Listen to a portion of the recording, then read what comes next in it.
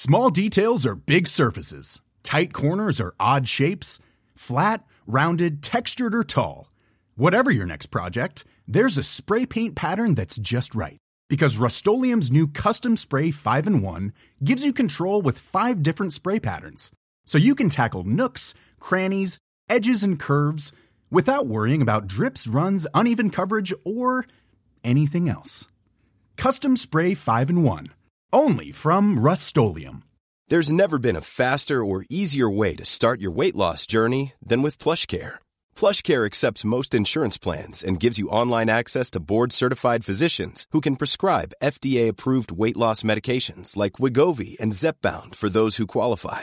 Take charge of your health and speak with a board-certified physician about a weight loss plan that's right for you. Get started today at plushcare.com/weight loss. That's plushcare.com/weight loss. plushcare.com/weight loss.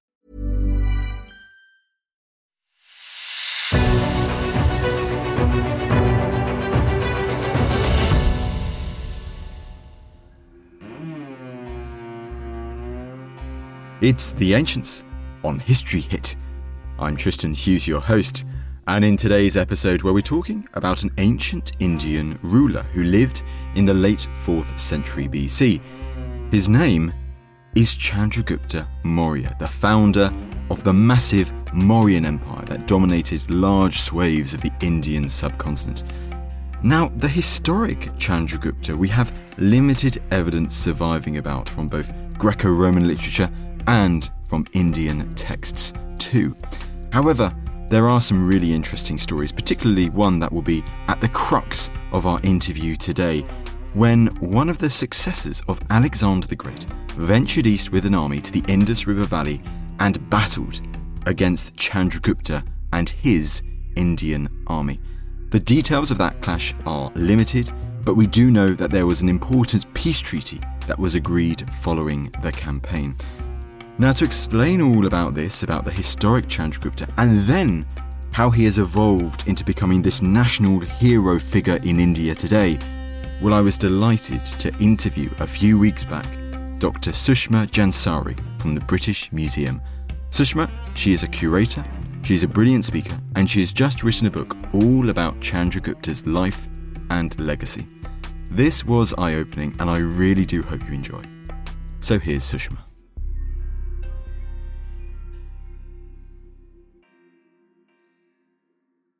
Sushma, it is wonderful to have you on the podcast today. This is so exciting. Thank you so much for inviting me. You are more than welcome. And we're doing it in person, in a studio in London, in Hoxton. It's very exciting, very trendy. Very trendy and very, very purple. Very purple indeed, I know. But, of course, they probably didn't expect that the topic we're covering today is something quite different. Chandragupta Maurya. This man has gone from obscure ruler to a national hero in India. He really has. It's absolutely fascinating because, as we will talk about shortly, the evidence for this ruler is really limited, really complicated. And yet, despite that, or maybe because of that, he's been transformed over the centuries into a national icon to the point where the first ever sculpture to be installed in the Indian Parliament was of him. So it's really quite an incredible journey for him, not only to become king, but then to be this national hero. And is he therefore a really interesting figure through which you can explore the reception of ancient history in India? Absolutely, yes. And perhaps unsurprisingly, it takes you right through the colonial period from, the James Mills and the East India Company all the way through to the British Raj and independence and the post-independence period. You can absolutely trace the trends and, the India versus Great Britain fight for independence all through the story of this one king. It's really interesting. I really want to delve into that legacy of this figure. But of course, we are the ancients, so let's talk about the ancient history itself and the world of Chandragupta Maurya first of all. So let's set the scene with the background. So 4th century BC India, just before the rise of this figure, what does India look like at this time? So I suppose a lot of people familiar with contemporary India didn't really exist as one political entity. There were lots of rulers, some minor, some major, and up in the Ganga Valley, the Ganges Valley, the incredible valley around the river Ganges that flows through northern India, there was an enormous empire called the Nanda Empire. The heartlands were in Magadha, which is there in the Ganga Valley, and he was one of the most powerful rulers in the region. And this was the empire that Chandragupta not only went on to overthrow, but he, his son Bindusara, his grandson, the very famous Ashoka, they expanded this empire into one of the biggest that South Asia, India, had ever seen. And the epicenter of this great empire, am I mistaken, am I correct in that it's Pataliputra? Absolutely. If you look at a contemporary map of India, you'll see the modern city of Patna. And one Sir William Jones in the 18th century, who was a judge working in India, realised that Pataliputra of the Sanskrit sources and Patna of contemporary India were one and the same. And in fact, Patna is built right on top of Pataliputra, which is why it's so hard to excavate. For one of the massive great cities of antiquity, isn't it? Well, so therefore, 4th century BC, India, you have the Nanda, and then we've got the rise of Chandragupta Maurya. Now, to explore the story of Chandragupta himself, what types of sources do we have available for him? We have lots of little bits of sources, and I think it's quite useful to divide them into two main groups. So you've got the Greco-Roman sources on the one hand, and then you have a whole range of South Asian sources. Now, I imagine the audience is probably more familiar with the Greco-Roman material, but just to give a little bit of background on the South Asian texts, most of these are religious in nature. They are Buddhist, they are Jain, and they are Brahmanic. And there's a whole range of different ones from different parts of South Asia, from Sri Lanka all the way, up to northern India. So there's quite a range of material, but it's important to remember that they are religious, and that obviously colours what they say about different people. But even though having said that, I think it's fair to say that with many of the Greco-Roman sources, that the credibility of a lot of their information you have to take with not just a pinch of salt, but a bucket load of salt. Absolutely. So it feels like when trying to explore the actual figure of Chandragupta Maurya, whether you're looking at the South Asian sources, these religious texts, or the Greco-Roman sources, it's almost like you really need to look at all these bits of information and try to figure out what's the fact and what's been added a bit later. What is the fiction? There is so much of that. When you think about Chandragupta right now, whether you read a wiki article or something, it seems as if there's quite a lot of information. This is a really kind of filled out figure. And, entire stories and novels and films have been made about him. But when you get to it, there's virtually nothing. Honestly, he's such an elusive person, and the events in his life are also extremely elusive. And it's only, a couple of moments, for example, when he meets Seleucus on the banks of the Indus, or some fragments from Megasthenes Indica, that you start to piece together just little bits from his life. Well, some big fascinating names you just mentioned there. You mentioned Seleucus first. We're going to get to him and Alexander the Great and his successors. Of course we are. It's me. Of course we're going to do that. However, you also mentioned Megasthenes, and I know you've got a soft spot for this figure. So let's focus on this particular source, because who was Megasthenes? Megasthenes, I even have a random picture of him on a mug at home. I'm a big fan of Megasthenes. So he was, as far as we know, the first Greek ambassador to cross the Indus and travel all the way to Chandragupta's capital, Pataliputra. And not only did he do that, but he wrote about his experiences, and fragments of his work, the Indica, remain to us. And they're all found in the works of later authors that we will, I'm sure, discuss as well, like Strabo and others. But he himself is also quite tantalising, because later historians were fascinated by his work rather than him. They mined his books for information about India because it simply hadn't existed to them before that time. I mean, if you look through Herodotus or Ctesias, there are some really interesting, I'm not going to use the word facts, but there's some useful tidbits of information which is not entirely accurate about India. And Megasthenes was the first person to really fill it out and share with a Greek audience actual information about the Mauryan world at the time. And in terms of a text, this is the most important text about Mauryan India that we have. And it's not South Asian, it's Greek. But for that very reason, as you highlighted there, it's not a later text. This is a figure who maybe we don't know much about the person Megasthenes himself, but who ventures to India for one reason or another, and therefore he sees Chandragupta's world and the rising Mauryan Empire that Chandragupta encapsulates. Absolutely. And I think what's really fascinating are a whole range of aspects. He talks about, for example, Chandragupta and his female guards. I mean, goodness me, that all of a sudden your jaw drops because you never quite envision it like that. And he talks about the spies and the networks. And on the other hand, he talks about these great swathes of the subcontinent. But what's really interesting is that it doesn't sound like a region that's been ravaged by war. And yet we know that there was some kind of altercation with Nanda because Chandragupta overthrew this empire. We know that there was an altercation with Seleucus on the banks of the Indus because Appian tells us that. So it's quite interesting that this is quite a peaceful land. He talks actually about the division of Indian society into different groups. Right now we'd probably call them castes, but it wasn't as well established as it became later on in India's history.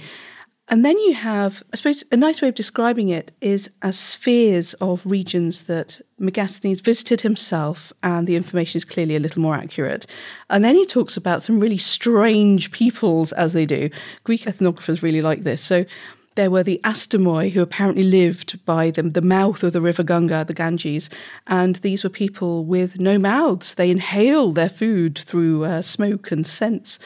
And clearly he had not visited this place. So it's really interesting. And yet he also tells us inadvertently about Mauryan contacts with places like Sri Lanka, because some of the information he tells us about this island is quite accurate, things about the river running through it, things like that. So it's a really intriguing work, just as he's a really intriguing person. And just to reiterate, so Megasthenes' Indica as a book itself is lost, but you've been able to piece together these various, I guess, a potential framework for his Indica because of, as you mentioned, those fragments. And by fragments, we might immediately think of small bits of parchment or something like that, but actually just references to Megasthenes and his Indica in other histories, I guess. Absolutely that. And when you cross-reference them, so if one, say, Diodorus mentions Megasthenes in relation to a whole bunch of information about, say, elephants, and then you see, this particular information about elephants found in the work of, say, Strabo, bingo, you can link them together. Hey presto, we know that all of that's most likely from Megasthenes. And so it's a case of cross-referencing and finding these bits of information, occasionally finding his name and certain bits of information about India that are unlikely to have come from anywhere else. Although, of course, there were later ambassadors, Damachus and others who went to the Mauryan court, but their works have virtually just gone. It's only Megasthenes that really remains to us. So these are the sources that we have available. We talk about Megasthenes quite a lot, but come on, let's move on to Chandragupta. I mean, in regards to the story of Chandragupta, do we know much, if anything, about his background? Yes and no. I mean, as I mentioned, there are these stories, and I'll give you two examples, and we have absolutely no corroborating information about virtually any of this. So these are just stories. But we have, for example, a 12th century Jain source written by Hemachandra, a monk in a court in Western India, Kumarapala's court in the Chalukya Empire. And he tells us in this work called The Lives of the Jain Elders that there's this king called Chandragupta who was highly regarded by somebody called Janakya. And Janakya went on to become his prime minister, his advisor, really important figure in his life. And Janakya saw something really regal and interesting in this young boy and decided, I'm going to make him king. Now, wouldn't we all like that? And there's another story that's a very similar one found in Sri Lanka, but the similarity comes with the Chanakya-Chandragupta connection and also the other story that's connected with them as well. So in both stories, there is a mother who is berating her children for eating food straight from the middle of a dish where it's really hot and burning their fingers. And she says, it's a really silly thing to do. You should be eating the food from the outside. And in fact, if Chandragupta had actually attacked the Nanda Empire from the edges, he would have had greater success against him than if he went straight to the heartlands, which is what he does. And Chandragupta and Chanakya overhear this story and think, oh my goodness, that's a really good idea. And apparently that's what they go on to do. They defeat all the outlying regions and then go into the Nanda heartland and overthrow the Nanda Empire. And the two sources, the Hemachandra source, 12th century Western India, The Sri Lankan source is something called the Mahavamsa Tika, and the Mahavamsa means great chronicle, Maha, great, Vamsa, chronicle. And this was written by monks in the great stupa at Anuradhapur in Sri Lanka. And it was essentially a Buddhist history of Sri Lanka, of the island itself. And the Tika is a commentary on some of the tricky words people didn't quite understand. Except that wasn't written down until about the same time as Hemachandra was writing, around the 12th century. And we don't know if any of these stories are drawing on much more ancient text or if it was being invented at the time. We simply don't know. It's so interesting, isn't it? Because it almost, as this figure grows, Chandragupta, his legacy grows, that there is this desire to add more and more to background, I guess, to the figure and to his rise. And I guess there's also in Plutarch, isn't there, the story of potentially him meeting with Alexander the Great, as Alexander the Great is in northwest India. So you get all of these stories trying to link Chandragupta to certain people at certain places of India before his actual rise to the kingship. Well, this is what's so tricky. I mean, let's be honest, Plutarch is quite a big fan of Alexander. Well, I mean, yes. And so to link anyone with Alexander is a pretty big deal, but I'm not convinced that Chandragupta met or saw Alexander. It just seems a bit too good to be true. But you're right, it's intriguing how different people, different historians take little bits of this story and say, oh, he was king, except we don't really know when he became king. We have absolutely no idea. We have these traditional dates ascribed to him around 320 or 319. There is absolutely no evidence for this at all. All we know from Justin, his epitome of Pompeius Trogus, is that he was king at the time that Seleucus was laying the foundation of his own greatness, i.e. when he was defending his satrapy of Babylonia against Antigonus in around, 311, 308? Whether Chandragupta had already overthrown the Nanda Empire, we have absolutely no idea. We simply don't know. And do we have any further details, therefore? Do we not know any more particular details as to how Chandragupta went about overthrowing the Nanda? Apart from that story about the lady and her child and then the inspiration she provided to him and his advisor, no, I'm afraid not. It's so shrouded in mystery, isn't it? But we have these events that we hear from the sources, and therefore we hear Chandragupta at one point, then we hear him at another point, and he's in command of this massive empire. So let's focus on this event, which I know is so key in your book, and which is such an interesting event of almost Chandragupta meeting a successor of Alexander the Great, Seleucus. What is this particular event with Chandragupta on one side and this great successor of Alexander the Great, Seleucus, on the other? So, intriguingly, apparently, they met on the banks of the Indus, and according to Appian again, Seleucus crossed the Indus and waged war with Chandragupta. And this was after he'd already defeated Antigonus and had come all the way east. I mean, this is a journey of, thousands of miles. And they had some kind of altercation, war, who knows? We have absolutely no idea, let's be honest. And the only thing we appear to know are 3 parts of a peace treaty that they appear to have agreed with each other. Chandragupta gave, we are told, 500 elephants, that's a lot of elephants, to Seleucus, and Seleucus transferred some lands, and I say some lands, I mean the apparently huge tracts of lands, to Chandragupta, and there was some kind of marriage alliance. Except we don't really know what that marriage alliance entailed. Was it like some kind of inter-regional kind of marriage alliance? Is it a personal, familial one? Later historians and later authors and filmmakers have totally run with the idea that Seleucus's daughter married Chandragupta, and in fact the whole of the Mauryan dynasty is actually Macedonian Indian, and I just don't know about that. And so are those the only parts of the treaty? We don't really know the outcome of the clashes, of the battles that they have, and those are the only parts of the treaty that follows, this great treaty that survived, which is to say elephants, some sort of marriage alliance, potentially with Megasthenes, maybe he's involved in that as well if he ends up at Chandragupta's court. I mean, who knows? I mean, one thing that we do seem to know is that the relationship between the two families seemed to last for about 3 generations. We hear from, I think it was Hegesander, about an exchange of figs and sophists for wine and things, with Bindusara, who was the son of Chandragupta. And then in an Ashokan rock inscription, I mean, these are the first monumental inscriptions of South Asia.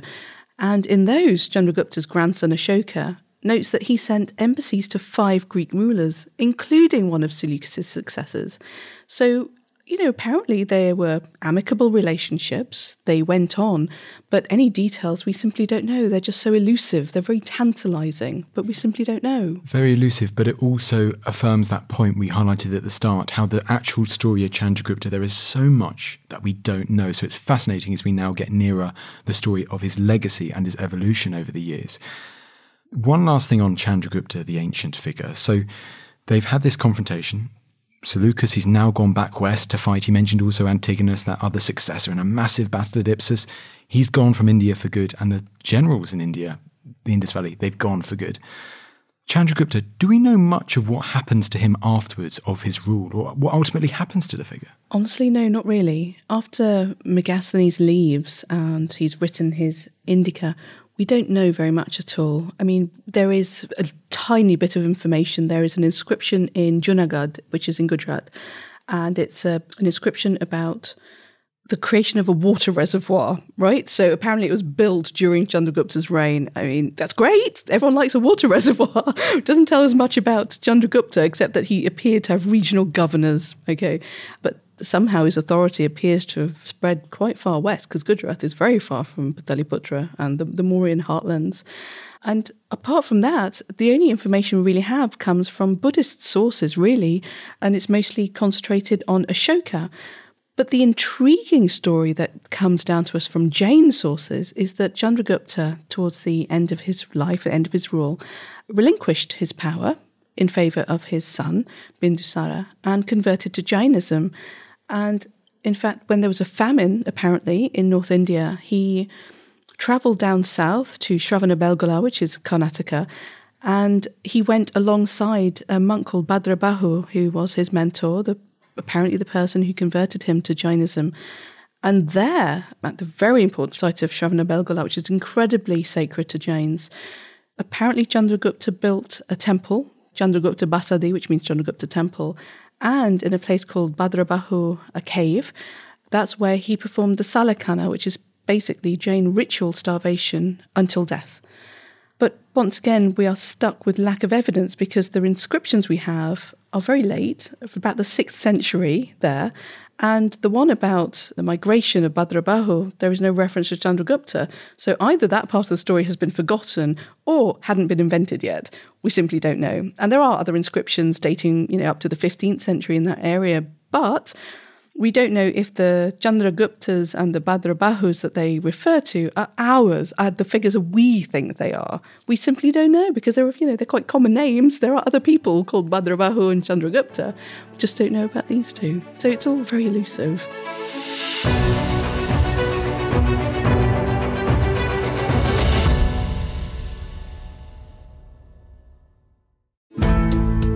On Gone Medieval from History Hit, we set out to solve the biggest mysteries of the medieval age. So many of these travellers who went out looking for Prester John, what did they think they were hearing? Using science to identify our buried ancestors. Genetic signatures found in present-day Ashkenazi Jewish populations were shared by the genetic ancestries we found in these individuals. And reveal the answers to centuries-old riddles. I stand up straight in a bed, I'm hairy at my base, and I make the ladies cry. The solution is an onion. I'm Matt Lewis, and every Tuesday and Friday you can join me to travel the medieval world in search of the stories you haven't heard and to get under the skins of the ones you have. Gone Medieval from History Hit, twice a week, every week. Listen and follow on Apple, Spotify, or wherever you get your podcasts.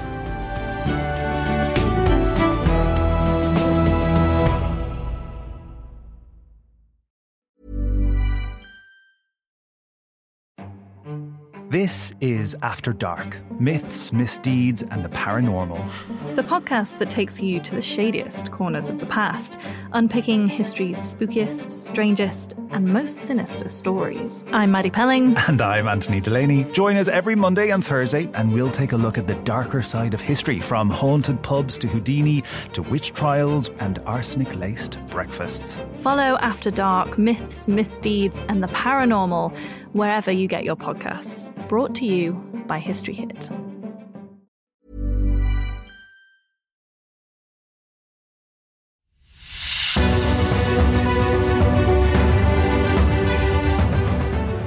Let's let's now focus on the legacy of this figure, particularly over the past few centuries. And I know there's quite a focus, therefore, isn't there, on that clash that we highlighted earlier between Seleucus, successor of Alexander Macedonian, and Chandragupta, founder of this great Mauryan Indian empire. Absolutely. And I think it's fair to say that if we actually knew the outcome of that battle, I'm not sure he would have necessarily been transformed into this great Indian hero.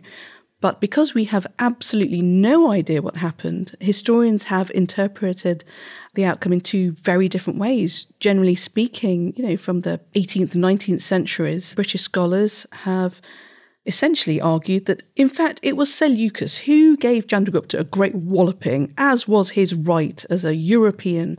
And remember, we are talking about the time where the East India Company is very much in India. British Raj is about to be established as well. And the relationship between the two countries is changing and very unequal.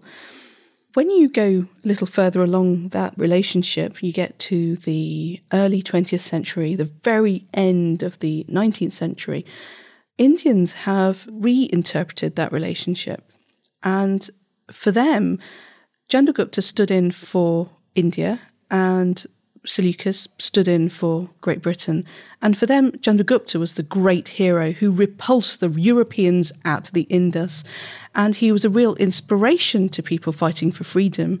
And at a time when you couldn't overtly criticise the colonial powers and you couldn't overtly argue for independence in public through plays, because they would be banned. Same with films, they would be banned. It was a useful way to have ancient history stand in for the current state of play.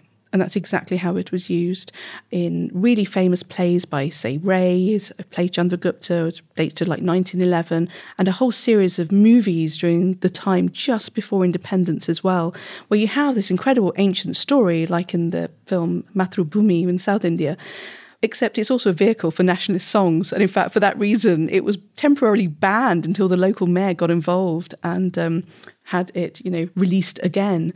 So it's fascinating that there was this massive rise in the use of Chandragupta versus Seleucus up to and just after independence. But afterwards, it gradually fell until more recently. I'm thinking like between about 2016 until more recently, when all of a sudden there was a whole load of TV series and historical novels. Well, let's explore that world just before independence. Let's say the first half of the 20th century, therefore, as this idea of Seleucus as the victor, that really starts to change. That's really there with the British Raj and these figures early on. You mentioned Mill early on, and his very difficult to read account of it. But you do mention in your book these second-generation Indian historians who really start changing that narrative in the early 20th century. Now, who exactly are these Indian historians? Well, interestingly, the first ones to really change it are someone called Vincent Smith. He's not very Indian. He's, often referred to as like this arch-Orientalist historian. He was a colonial official based in India and he wrote histories about India. But he was the first one to really shift that victory from Seleucus to Chandragupta. And R.C. Dutt, who was very much an Indian historian, very famous one, and he taught at UCL. And for him, he's the one who linked Chandragupta's fight with Seleucus with this idea of India's fight for freedom. And from that point on, other Indian historians, the next generation, Mukherjee, Majumdar, they completely reshaped this narrative. And when you read it, it's very much Chandragupta gave this European a great walloping and he absolutely defeated him. And in fact, he came out the victor. Seleucus was sent packing. And that story, that's the one that's really won out in India. It's therefore gone, hasn't it, from radical on one extreme with Seleucus as the victor to radical on the other extreme with Chandragupta as the great victor. And this isn't just a Pyrrhic victory or anything like that. This is a crushing victory over Seleucus. There is no middle ground in the story, which is fascinating in its own right. Absolutely, but then there's also no middle ground in independence or lack thereof. So it very accurately reflects the balance of power and the direction that people are fighting in, what they actually really deeply believe in.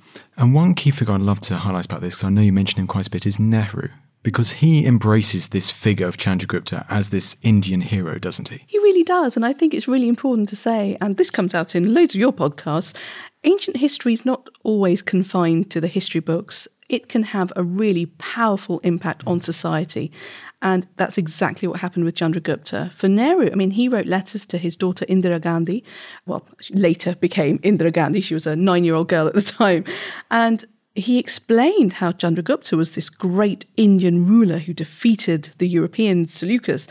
And he also wrote in a history book, a book he wrote about the history of India, the same thing. And what's intriguing there is not only this incredible Chandragupta, this incredible king, but also Chanakya's role as his advisor. And there, reading it now, 70-odd years later, it's very reminiscent of Gandhi's relationship with Nehru as well. And I wonder, is that what he was thinking when he was writing it, or is that something that we are now reading into it? I'm not quite sure about that. I like to think that he was aware of what he was saying. And for him, it was such an important thing because he was writing, the history book he wrote when he was in prison for his involvement in the Quit India movement. And so for him, independence hadn't yet been achieved. They were fighting so hard for it.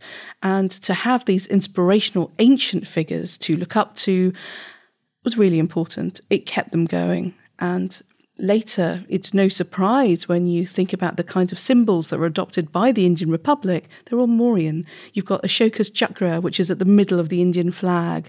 You've got his 4-line capital, which is the national symbol, which is found on everything from passports to stamps and money and everything else in between.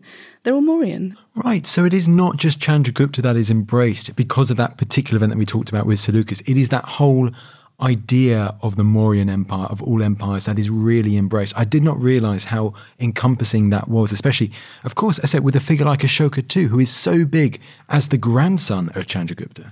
We think that he ruled over the empire at its greatest extent. It was expanded and expanded and expanded, and we know more about him simply because he left us inscriptions dotted around his empire. And there are so many stories in the Buddhist sources. But yes, during this period, the Mauryans, this great ancient dynasty of India, was absolutely something that people looked up to. And I guess if we go back to what you said right at the beginning, the statue of Chandragupta, the first one to be placed in the Indian Parliament, that is such a significant act in itself. It absolutely is, especially when you think that the first portrait, the first painting installed in the Indian Parliament was of Mahatma Gandhi. Well, you did mention how following independence, the story of Chandragupta, although he's still important, decline is the wrong word, but he goes back into the shadows for a bit until more recently, where his story has now come very much back into the limelight. In what sorts of ways has his story revived in more recent history?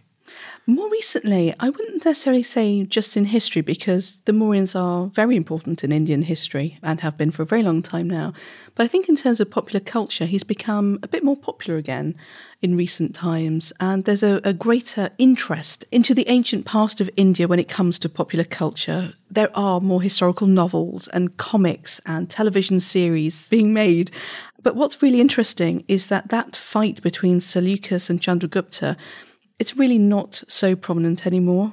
The bits of his life and story that are of real interest to people and filmmakers now is actually his life in India.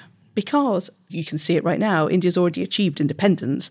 And so that fight, it's not so important and such a titanic thing for people now as it was about 70 odd years ago. And you mentioned that's in TV, is that now? Or so are there, what sorts of media forms is this message, is this focus on Chandragupta in India relayed nowadays? Yeah, absolutely. On television, novels, comics, and even computer games, board games, things like that. It's a whole range of stuff by the Chandragupta action figure. It's all there. And we've also got, I know we've got a copy of your book right in front of us, and it has right on the front cover, this great stamp, this beautiful stamp, 400 Chandragupta Maurya, India.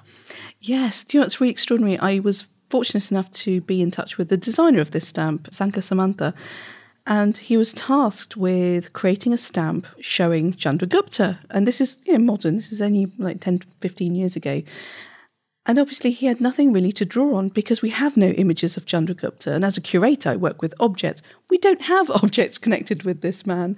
And so he developed this wonderful image surrounded by symbols from punchmark coins, which may or may not be Mauryan, seated on an incredible lion throne and holding all of his weapons with him as well, and a halo around his head.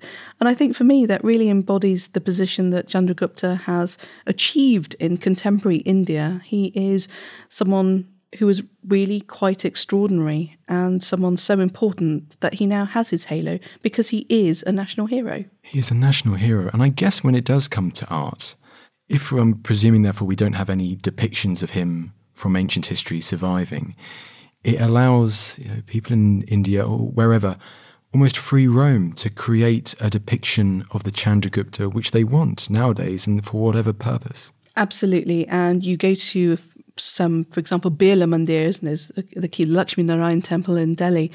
And there you will find murals of his wedding day to this Greek princess. And it's absolutely fascinating. And they're both sort of raised up on the dais and being transported. And tucked away in the corner, there are two soldiers dressed in Roman military uniform. It's slightly anachronistic right there. But there they are. So yes, there's even a sculpture of Chandragupta in that Birla Mandir in the gardens there. So he's absolutely been reinterpreted. Different people play him, different people write about him, and his character changes as well as time goes by. Well, you mentioned that Greek princess right there, and we highlighted it earlier, didn't we? Potentially that marriage alliance with Seleucus. Do we ever see any depictions of that princess at all in Chandragupta's story nowadays? If it's the focus is now very much on Chandragupta in India, and I guess the second part to that, do we therefore see Megasthenes portrayed too as an ambassador if he's also residing alongside Chandragupta in the Mauryan Empire?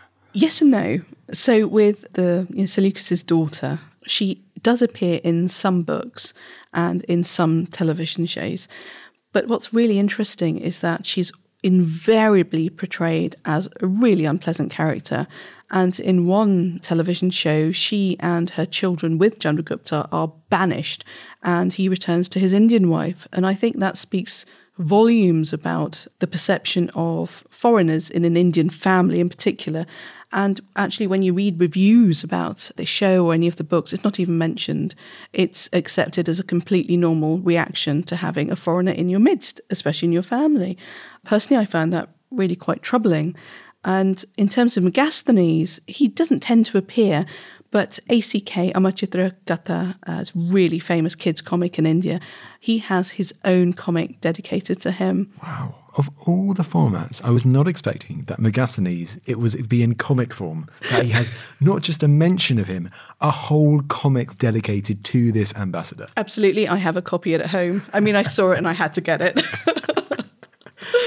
Sushma, this has been absolutely fascinating to explore a figure that the actual figure we don't know too much about from the surviving sources. But he's a fascinating microcosm example, isn't he, of how certain figures from the distant past, shrouded in mystery, can be embraced by a country for a particular purpose in more recent history. Absolutely. And that is true of so many ancient figures. And I think, I always used to assume that people became heroes almost by chance. And I think I've shown through Chandragupta that that's absolutely not the case. Heroes can be made. Heroes can be made indeed. Well, Sushma, last but certainly not least, we've got the book in front of you. The book is called? The book is called Chandragupta Maurya, The Creation of a National Hero in India. And just to say, it is open access with UCL Press. So anyone, anywhere with an internet connection can download it for free. So please do that. And I have to say, it is such a revealing book, particularly for myself who did not know much about this figure at all, and especially the legacy of this figure too. So it was really a great read. And it just goes to me to say, Sushma, thank you so much for taking the time to come on the podcast today. Oh, thank you so much for inviting me. I really enjoyed our conversation. Well, there you go. There was Dr. Sushma Jansari explaining the life and legacy of Chandragupta Maurya. It is so interesting how this ancient ruler has become such an important national hero symbol in India today. I do hope you enjoyed the episode as much as I did recording it. Now, last things from me, you know what I'm going to say, but if you have been enjoying the Ancients recently and you want to help us out, well, you know what you can do. You can leave us a lovely rating on Apple Podcasts, on Spotify, wherever you get your podcast from. It really helps us as we continue to grow the Ancients, to take it to even bigger and better heights, and to continue our infinite mission to share these amazing stories from our distant past with you and with as many people as possible. But that's enough from me, and I will see you in the next episode.